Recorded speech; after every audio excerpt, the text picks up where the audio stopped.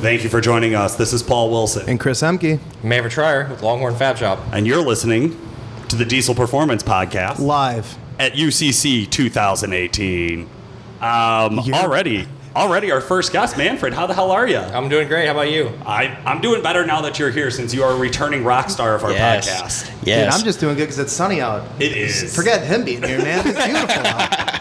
We had been staring at the weather for this show for like the last 3 weeks. Yeah. Every day, looking at like hour by hour analyses, talking about cumulonimbus clouds and all sorts of bullshit. You don't even know how to spell that. Oh, no. I can't even say it. There's no way I could spell it. And we might have to redo this. No, we're good. So now to come out and have it be 75 degrees and sunny Gorgeous. and just beautiful outside. It In is the beautiful nice. state of Indiana. Now, Manfred, you are not pulling a truck or competing with a truck today. Why is that? That's a great question. I don't have that kind of money, to be honest. You're smart. You're smart. So honest, I love it. Do you have a booth here today? We have a booth out here. Okay. It's booth C11. Being from the Midwest, we knew to come prepared, so we brought a tent. So rain, shine, cold, hot. Yeah. If it turns cold, we have heaters and propane in the tray where we'll move into into the tent. We've got carpet down, lights up. Very He cool. doesn't mean a pop-up tent. No, It's it's a full legit blowout. all the way around the tent. BD Diesel's That's at the line. Launch. gross. Ooh, good launch, and then he's pedaling. Still coast faster than a normal truck. Yeah, we got this. I think we're going to see a lot of these test hits early in the morning. Oh, for sure. And if somebody doesn't like it, they're just going to get out of it and coast down. That's pretty much the standard. Yep. Keep it together. Yeah, no, Keep it that's together. That's it. We talked to a lot of competitors about what their strategy was, and every single person said, well, you got to make all three events. Right? Manfred, from your side of the fence, working with a lot of built trucks and a lot of sled pull trucks out there, what do you think is going to be the big challenge that these competitors haven't been willing to talk about? I think it's always coming down to sled pulling. That's Really? the hardest. That's the hardest on the trucks. I think it's hard to find a good sled puller. It's not something that you can really practice for without really hurting the truck. Right. It's hard to rent a sled out and get. You can kind of go to every Wednesday or Thursday or whatever your test and tune is at a local track. You can make test passes. You can do the test hits. You can get out on an empty street and you can hit the truck. Yep. Dynos, you can find a dyno everywhere, but finding a sled where you can just sit for hours and hours and hours and pull, and then and get that practice in, that's hard. And then the track conditions change. It changes a little bit on a track, but you can ask for a different track prep and you can kind of feel your way through it. But on clay, you don't know what you're getting, where the clay came from, just in our local area on the circuits. Right. The guys know, man, this track halfway down is soft. You gotta. But then if you start on the one side and you get down there, you're gonna have to kind of veer the truck or tractor over the other side because it starts soft or gets hard, and vice versa. So you never know what the track is. You never know what's underneath the track once they start going. So that's a tough one, I think. Yeah, definitely a different dynamic. We have guys from all over the country here and in Canada, so the ground's definitely different, all around. Yep. I'm sure you deal with that, with customers and things like that. So I agree. I think that's a big challenge that no one's ever really discussed with all of our interviews. Well, also UCC, this is not a regular sled pull track. Last year, they actually dug out a sled pull track. So they actually went out, moved some earth around, set it up, squared it up, made sure everything was good and level, scraped it. We did have a rainstorm last year, Saturday night, Sunday morning, right before the pulls. They had to go out and scrape it again, clear the water off. This year, it's on the circle track, which I've been to quite a few pulls on a circle track, and my personal experience is a lot more gravel.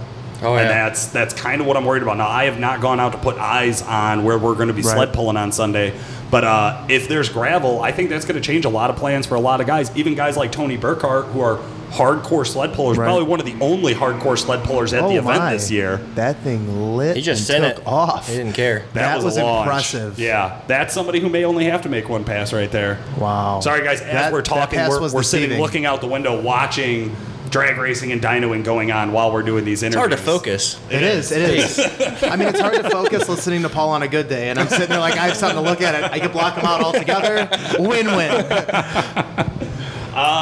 But the sled pull track I think is going to be a real tough one for everyone. I also think, like last year, the drag strip ate up a lot of trucks. A lot of guys did not make it past this drag strip. I think you're going to see a lot slower times this year on the drag strip. You think people are going to dial it back? Nobody's going to try to beat Levon? Unless you've made test passes somewhere else and you got a guaranteed number to beat him, why waste a truck at that point? There's so many NHRDA racers here, though. That's true. But this is one event, though. You'll know the guys that know they can beat him.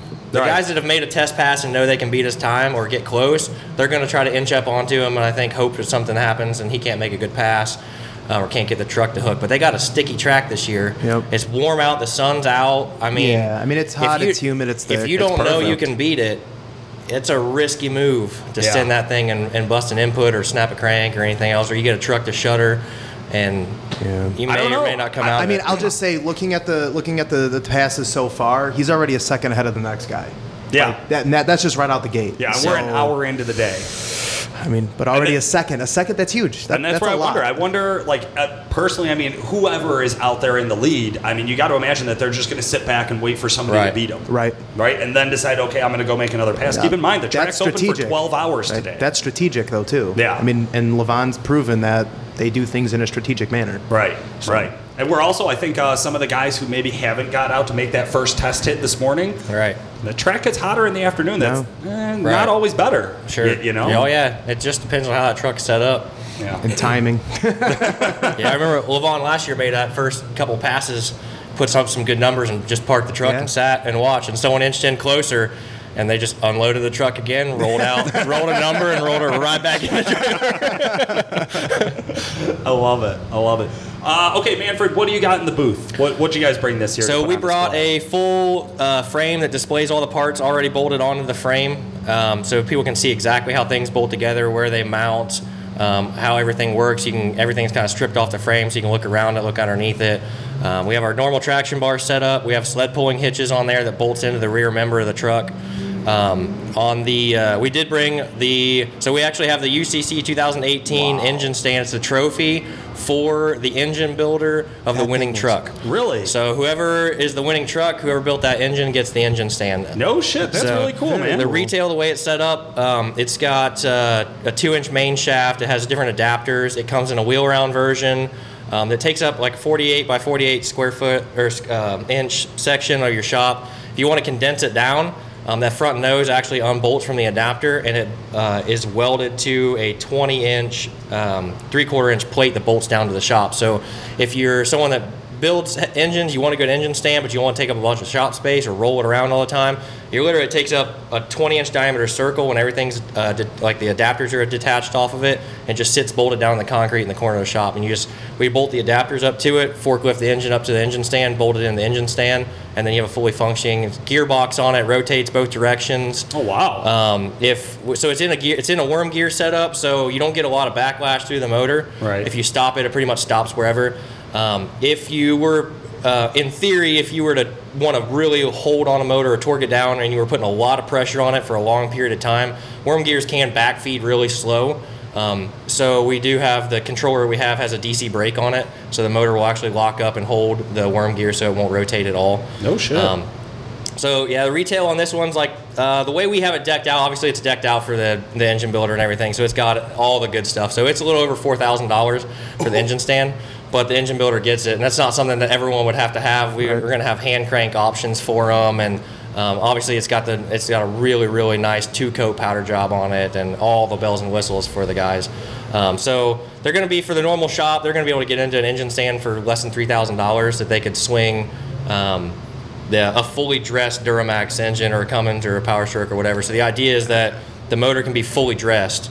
And we even do the adapters so that on the Duramaxes, on like the newer trucks, you can't put the manifolds in once the engine's in the truck. So you can go as far as manifolds, up pipes, all the coolant system, the starter. If we pull them out ahead of time, but you could bolt it all up. You could run the motor off of the stand if you wanted to. It's all side mount and clear. So we put a lot of time into it. So we have one on display, and it's rotating. So anytime you have something spinning in the booth, people just stop and stare. Give me your money. I don't know what to do. You're like, you all right? And they just shake their head. I love it. That's awesome. I love it. Cool, man. Any competitors or qualifiers you're excited to see go at it today? We've sent a lot of traction bars out. Qualifiers we're really excited about is Holly Rock. Holly Rock last year spun an entire axle underneath their truck, something we had never seen before with a set of bars. At that point, there's so much carnage, it's impossible to tell what failed. Right. It actually stripped, so there's a leaf spring perch on the axle. It's about 3/8 to ½ inch. It kind of depends on where you measure it, the way they're bent and welded on there. It actually stripped those off the axle. Oh my God. So we weren't taking any chances this year. We went ahead, we built an Ultimate Series over the Ultimate Series traction bars over the off season. We designed them to fit almost every truck. They're really popular with 3rd and 4th gen Dodges because they have such weak U-bolts in the back. Right. And they're flipped the wrong direction to do our standard U-bolt setup, bolt-on traction bars. So with this setup, we actually flip the U-bolts and go, they're 3/4 inch U-bolts that flip down, and then it's a 3/8 plate and a rear bracket that goes underneath the axle. Oh, so no shit. It's built specifically for the Dodges, but you can put it on a Duramax, you can put it on the Fords. Comes with the U-bolts, the brackets, and everything. So we got that out on the Holly Rock truck this year. We had all the U-bolts. We have a manufacturer that's close to us that does high volume U-bolts. And I sent in the drawing for him, and I got a phone call back, and he was like, "Hey, these are kind of expensive. I don't know if you really need 3/4 inch." He's like, going to a 5/8 is plenty. It's more than you're ever going to need. And I was like, listen, you don't understand. So I sent him a few videos of UCC last year. I sent him a couple pictures of the Holly Rock truck. And he's like, all right, 3/4 it is. We'll get those made. So they're 3/4 inch U-bolts. It's hard to tell until you actually see one, hold one in your hand, how big a 3/4 inch U-bolt is. But they're massive. So that's what's on the Holly Rock truck this year. We got him a brand new set of the thickest DOM we could possibly get and still thread a rod end into it.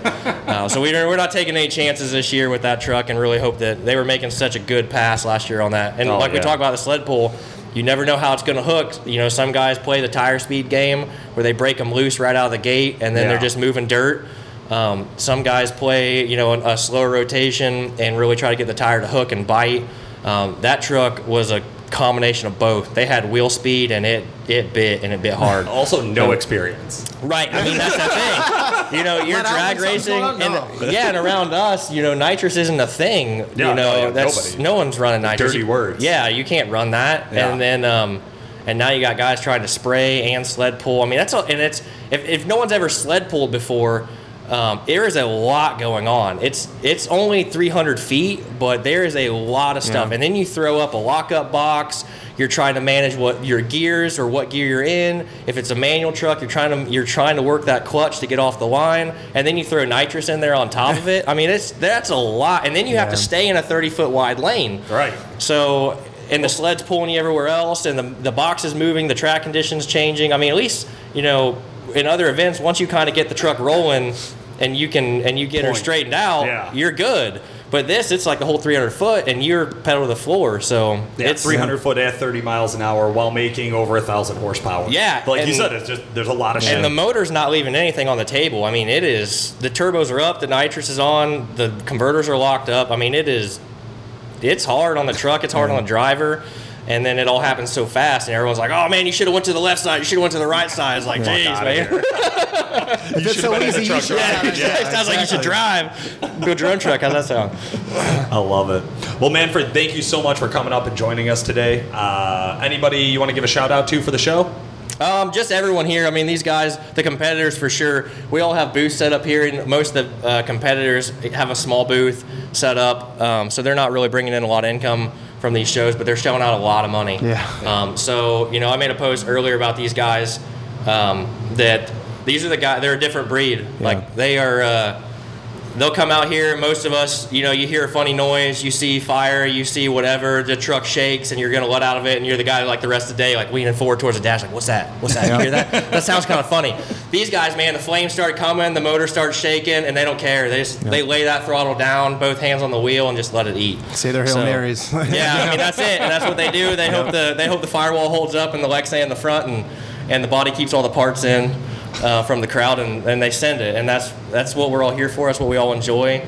We enjoy making the parts for these guys to run, and we couldn't ask for a better show. So It's well put together. It's running smooth, and we got a full crowd already. And the people are supposed to be at work, so I don't know what job they have, but they're out here walking around buying stuff already. Yeah. So I think that every day talking to guys, it's like, don't you work? 9 to 5, is that normal these days? Yeah. I don't know. Yeah, and it's cool.